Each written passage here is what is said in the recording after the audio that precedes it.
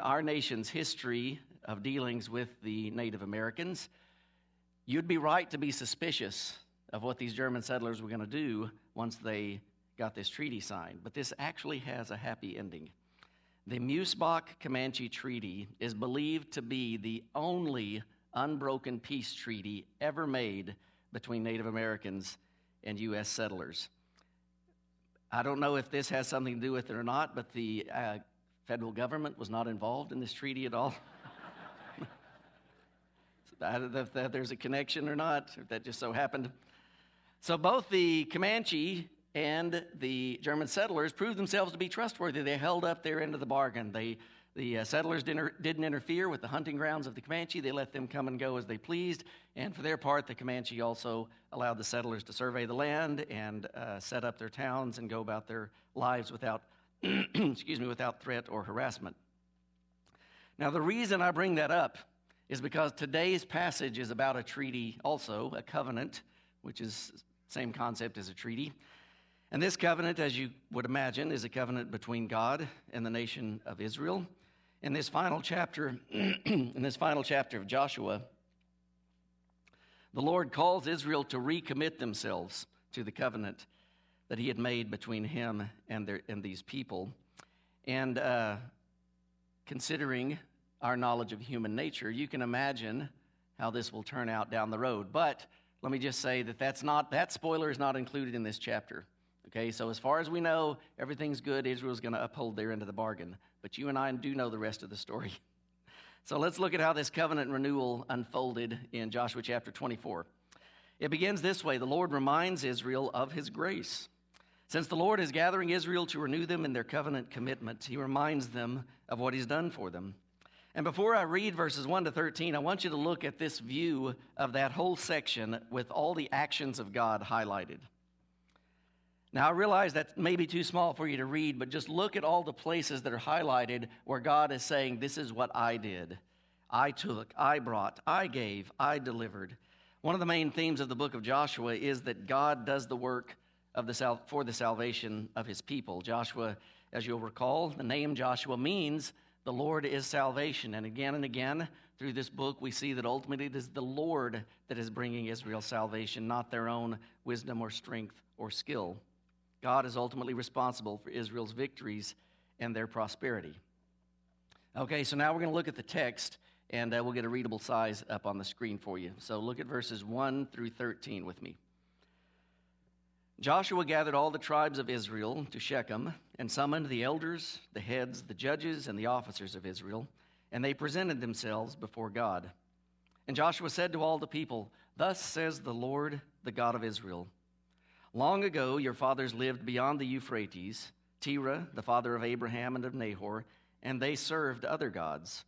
Then I took your father Abraham from beyond the river and led him through all the land of Canaan and made his offspring many. I gave him Isaac, and to Isaac I gave Jacob and Esau. And I gave Esau the hill country of Seir to possess, but Jacob and his children went down to Egypt. And I sent Moses and Aaron, and I plagued Egypt with what I did in the midst of it, and afterward I brought you out. Then I brought your fathers out of Egypt, and you came to the sea. And the Egyptians pursued your fathers with chariots and horsemen into the Red Sea. And when they cried to the Lord, he put darkness between you and the Egyptians, and made the sea come upon them and cover them. And your eyes saw what I did in Egypt, and you lived in the wilderness a long time. Then I brought you to the land of the Amorites, who lived on the other side of the Jordan. They fought with you, and I gave them into your hand. And you took possession of their land, and I destroyed them before you. Then Balak the son of Zippor, king of Moab, arose and fought against Israel, and he sent and invited Balaam the son of Beor to curse you. But I would not listen to Balaam. Indeed, he blessed you.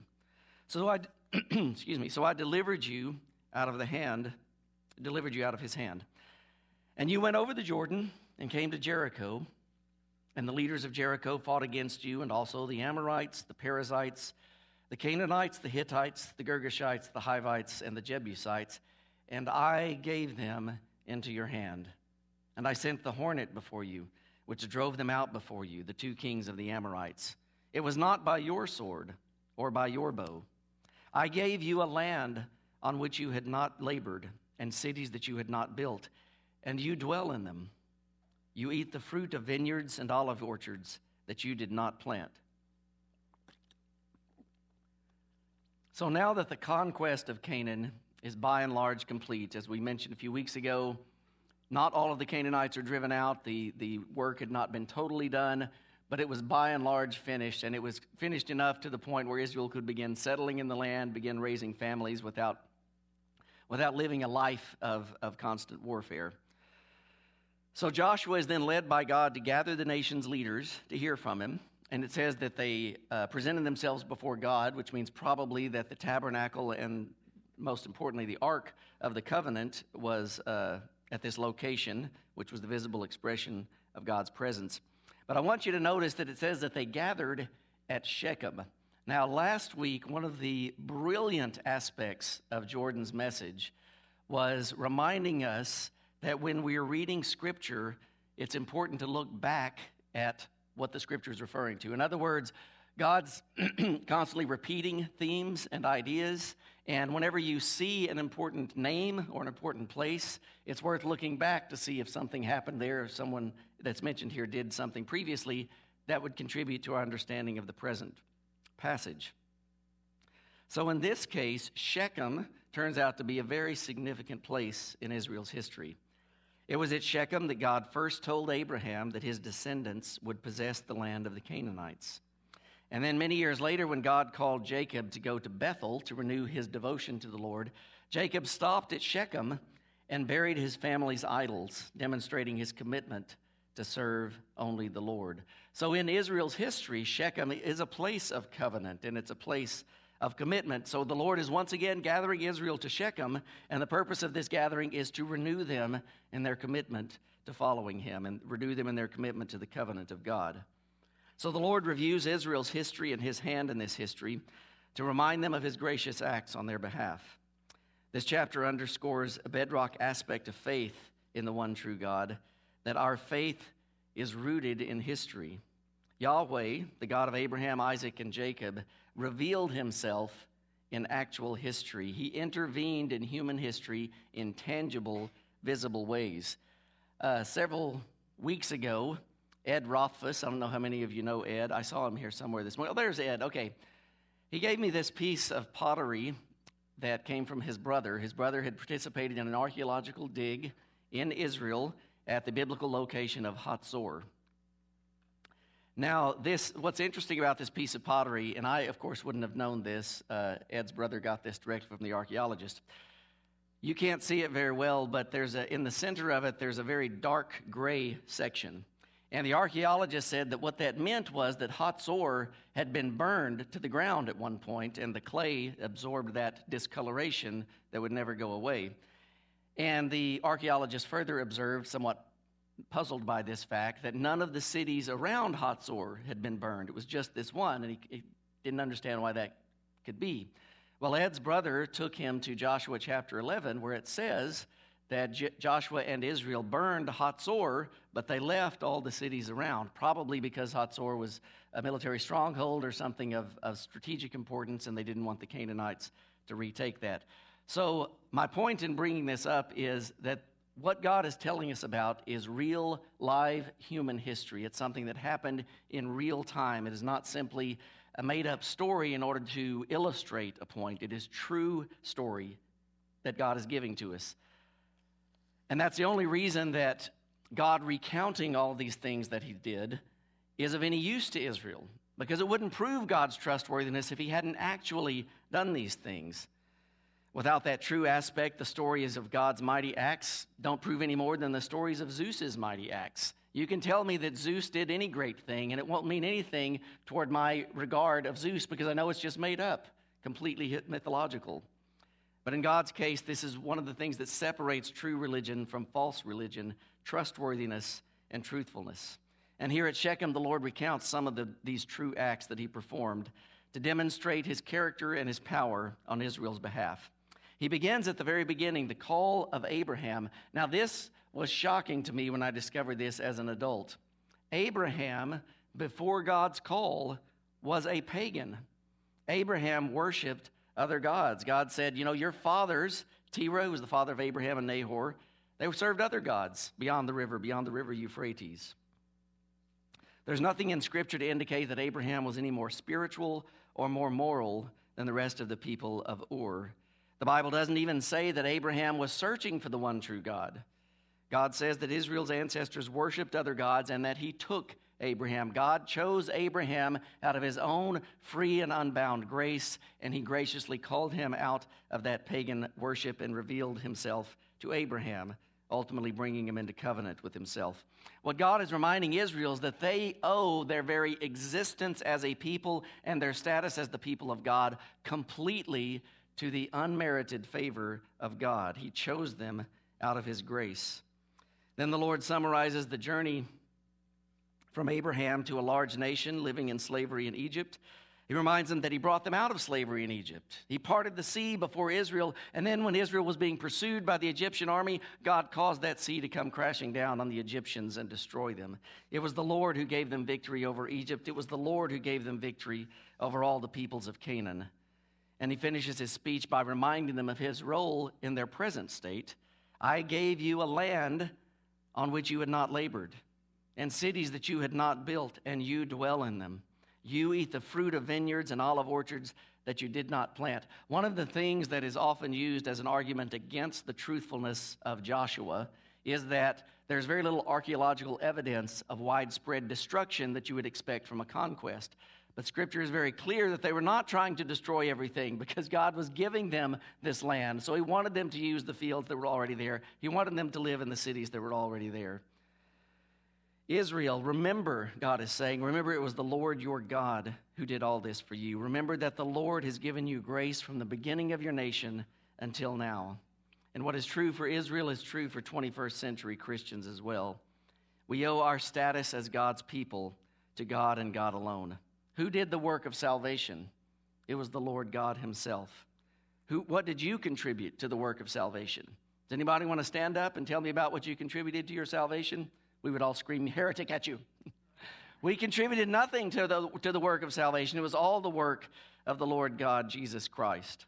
As the old song says, nothing in my hands I bring, only to thy cross I cling. Romans 8:30 says, and those whom he predestined, he also called, and those whom he called, he also justified, and those whom he justified, he also glorified. You did not predestine yourself, you did not call yourself, you did not justify yourself, and you cannot glorify yourself. It is all the work of our sovereign King. It is God who gives us spiritual victories. It is God who gives us rest. It is God who guides us and keeps us. So I exhort you this morning, remember God's grace on your behalf. Rehearse your own personal history of God's gracious works in your life. What has God done for you? When has he answered a prayer? How did he bring you to know Christ? When did he deliver you from a desperate situation? Remember what the Lord has done and be strengthened in your faith and trust in him. After giving God's message to Israel, Joshua charges Israel to serve the Lord. Now it was obvious that God had a purpose for gathering Israel together to rehearse his mighty acts on their behalf. So Joshua, after speaking God's message, then, like any good preacher, gives Israel the application for this message. So look at verses 14 and 15. So first he said, this is what God is saying. And he goes through that overview of God's work on the behalf. And then this is Joshua speaking. Now, therefore, fear the Lord and serve him in sincerity and in faithfulness. Put away the gods that your fathers served beyond the river and in Egypt, and serve the Lord. And if it is evil in your eyes to serve the Lord, choose this day whom you will serve, whether the gods your fathers served in the region beyond the river, or the gods of the Amorites in whose land you dwell. But as for me and my house, we will serve the Lord. The good and holy response to God's gracious acts is worship. Fear the Lord and serve him in sincerity and in faithfulness. Look at all that God has done for us, Israel. He's shown us that he's the one true God. He's shown us that he has chosen us as his people. He's shown us that he loves us and will care for us and that he'll be faithful to us. Therefore, fear him and serve him. Commit to Yahweh wholeheartedly. Joshua tells Israel to show their sincerity by putting away the gods that your fathers served beyond the river and in Egypt.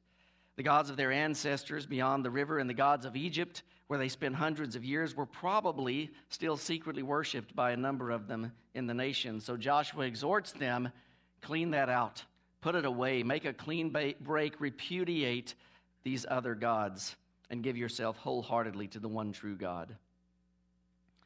As Jacob buried his family's idols at Shechem, Joshua is now urging Israel to do the same.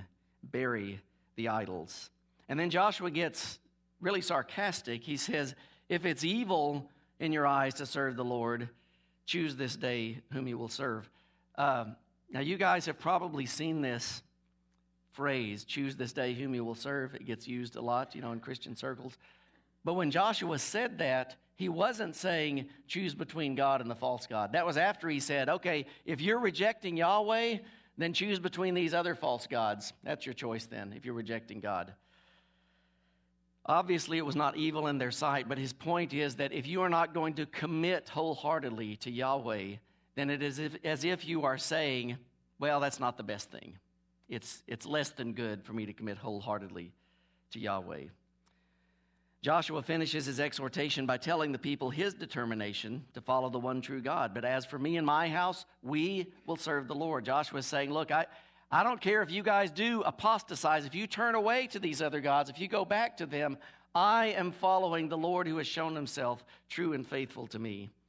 The Lord has shown to be, shown himself to be superior to the gods of their ancestors, the gods of Egypt and the gods of Canaan. Unlike the gods beyond the river, Yahweh spoke to Abraham. He was not mute. He miraculously provided a child for him. And in Egypt, Israel got to see God visibly defeat the gods of the Egyptians as one plague after another demonstrated God's superiority over them. And he had shown beyond doubt that he was greater than the gods of the Canaanites by driving them out of their land. Could any Israelite seriously doubt that the Lord alone is truly God? Well, the same question could be asked of us today. We aren't tempted to serve Baal or Ra, but we are tempted to serve gods with names like money or power or pleasure. When it comes to being tempted to put something or someone in God's place, we're no different than the Israelites. Your God is who or what you look to for your salvation, who or what you trust in to fulfill and satisfy you. And the Lord is reminding us this morning of his greatness and goodness. And he's calling us to serve him, which is another way of saying worship him. The only way to do that, the only way to truly worship God, of course, is through his Son, Jesus Christ, putting your faith in what he has done, receiving his forgiveness and being brought into his family. Israel only had pictures of Christ to trust in. They had the sacrificial system, which pictured someone else or something else suffering on your behalf. But you and I, in our day, we're on the other side of the cross. We can look back and see the perfect Son of God who gave himself for us, the perfect Son of God who absorbed all the wrath of God on our behalf, that we could be free simply by trusting in him. If you're already a believer, these verses should motivate you to be renewed in your devotion to the Lord. Remember his great salvation. Remember his superabundant grace and follow hard after him. So how does Israel respond to Joshua's charge? Well, Israel vows to serve the Lord. The Lord has laid out his record of grace, and Joshua has urged the people to serve the Lord. So following Joshua's example, Israel boldly proclaims that Yahweh is their God. Look at verses 16 to 18 with me. Then the people answered, and remember what Joshua just said. Okay, if it's evil to serve God, then choose between these false gods, but I'm going to serve him. And so Israel answers this way, far be it from us that we should forsake the Lord to serve other gods. For it is the Lord our God who brought us and our fathers up from the land of Egypt, out of the house of slavery, and who did those great signs in our sight, and preserved us in all the way that we went, and among all the peoples through whom we passed. And the Lord drove out before us all the peoples, the Amorites who lived in the land. Therefore, we also will serve the Lord, for he is our God. We know it was the Lord who delivered us from slavery. We know it was the Lord who did these great things. We know it was the Lord that is responsible for our victories in the land of Canaan, who gave us the cities we're dwelling in and the fields that we're eating from. So how could we even entertain the thought of serving other gods? Far be it from us. There's no debate necessary, Joshua. We don't have to discuss it. We don't have to take a vote. We don't have to deliberate.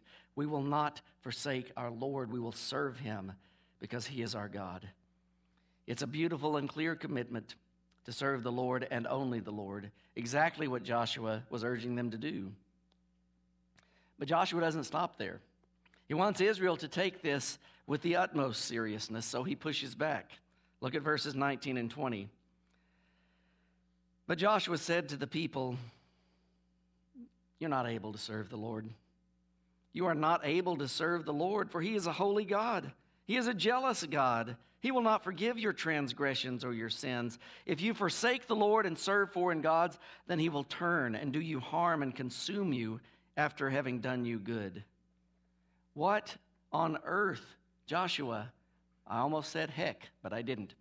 What on earth are you doing, Joshua? The people are like, okay, yes, the Lord spoke to us, reminded us of his grace and awesomeness. We are going to serve him just as you're urging us to. Yes, we're going to serve him. And then Joshua rebuts them.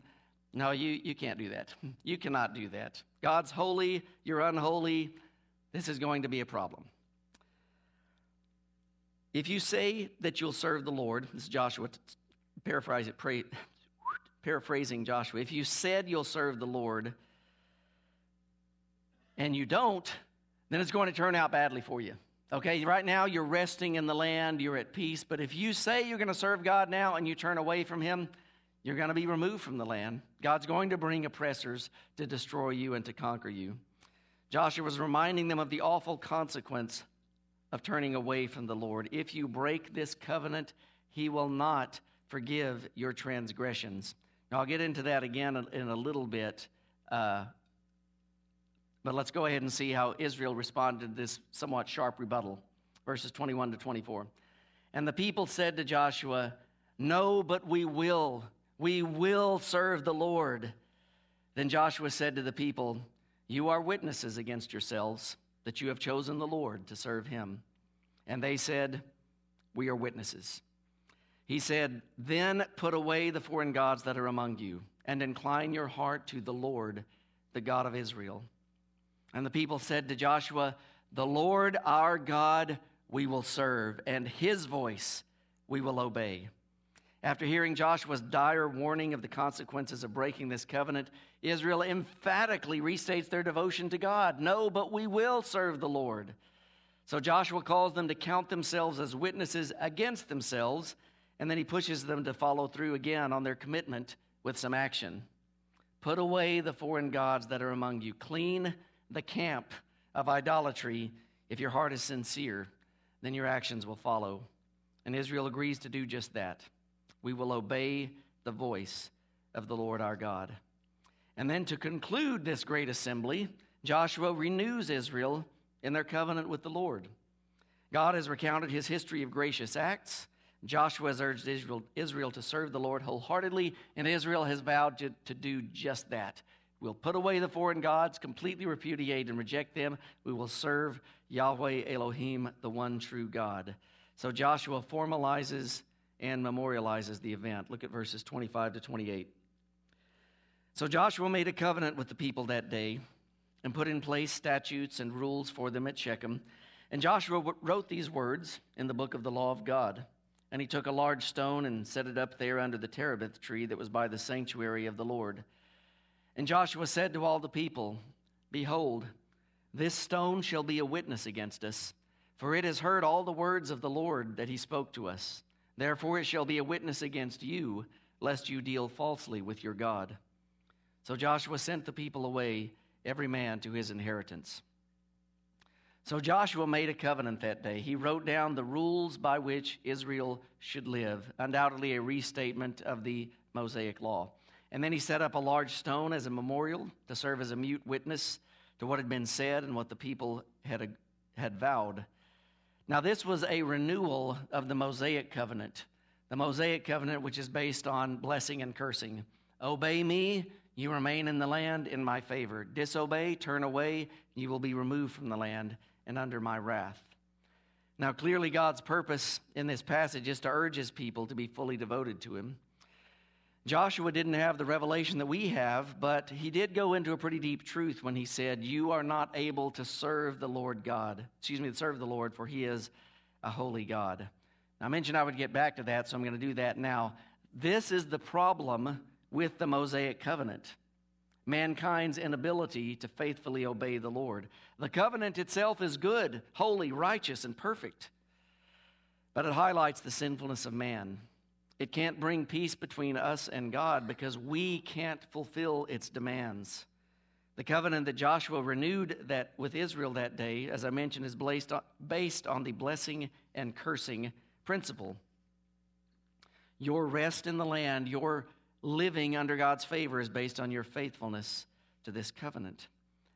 But praise God, he did make another covenant, as you and I know, the new covenant of Jesus Christ.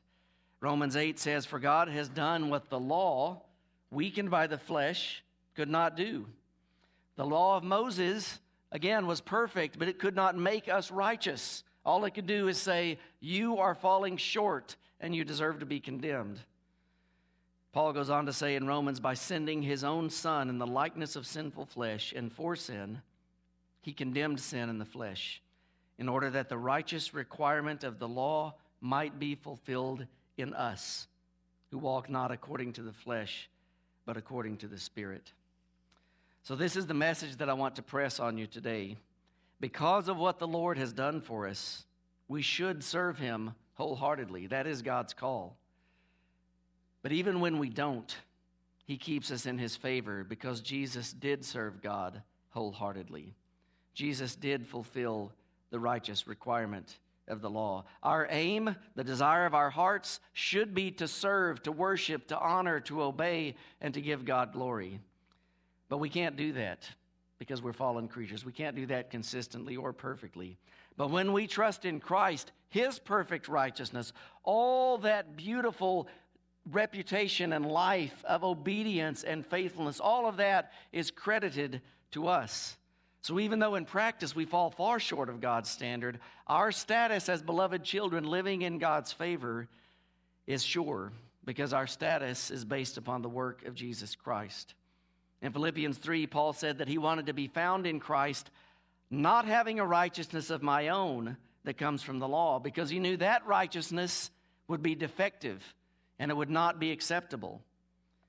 But the righteousness he wanted was that which comes through faith in Christ, the righteousness from God that depends on faith. Our rest in Christ does not depend on our faithfulness to God's law. It depends on Christ's faithfulness to God's law, which was perfect, and that can never be changed. Romans says that God has demonstrated his love for us in that while we were still sinners, Christ died for us. So in view of his marvelous grace, in view of his boundless mercy, we should present ourselves, as Romans 12 says, as living sacrifices. We should offer ourselves to the Lord's service. We should pursue the glory and honor of our King. Serve the Lord with everything you have, your time, your talents, and your possessions, but keep trusting in Christ and Christ alone as the ground of your standing with God. Rest in his perfect work and know that you are favored by God because you are united to Christ by faith. Now, if you don't know Christ, if you haven't trusted in him for salvation, I urge you to do that this morning. When the service ends, as always, there'll be people in front of the stage here, all of whom would be willing and enthusiastic to talk to you about what it means to trust in Christ, to pray with you about receiving his free salvation. The Bible says that everyone outside of Christ is living under God's wrath, his anger towards sin. But that wrath was laid on Christ on the cross. And so when you trust in him, what he suffered is credited to you, and there's no more wrath of God toward your sin. Now, you will still sin, but you are no longer living under God's disfavor and wrath. In view of this truth, a few thoughts for you. One would be to praise the Lord Jesus for his perfect service.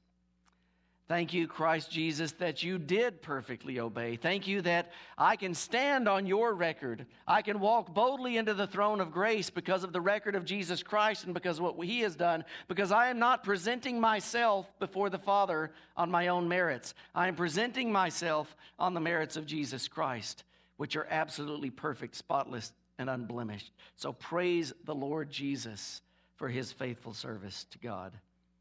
Another idea would be to memorize Hebrews 9:14, which says this: how much more will the blood of Christ, who through the eternal Spirit offered himself without blemish to God, purify our conscience from dead works to serve the living God? The how much more he's contrasting is the blood of Christ versus the blood of these animal sacrifices in the Old Testament. The blood of Christ, unlike those sacrifices, is able to take away our sins and purify our consciences to serve the living God. And finally, let me encourage you to reach out to a believer that you know that's far from the Lord. Remind them of the Lord's grace and his faithful love. Now, I'll leave it up to your judgment to decide how to do that. You know, God, there are so many truths about God and his grace. And when you're dealing with someone, either giving them advice or just trying to encourage them, they don't need to hear everything, right? They need what is most apt to their situation. So ask the Lord for wisdom to share what is most apt about God's grace and his faithful love, but tell them what Jesus has done for them. Remind them again, Jesus died for you. He gave his blood that you might live. He loves you. He wants to be with you. And he is showing his grace just by me speaking to you. That's how much he cares about you and wants you to be close to him once again. Christ Jesus was faithful to the Father. And so because of that, even though we should be perfectly faithful, we should serve the Lord wholeheartedly at all times, even when we don't, we can still live in his favor because Christ Jesus has done so. Let's all stand.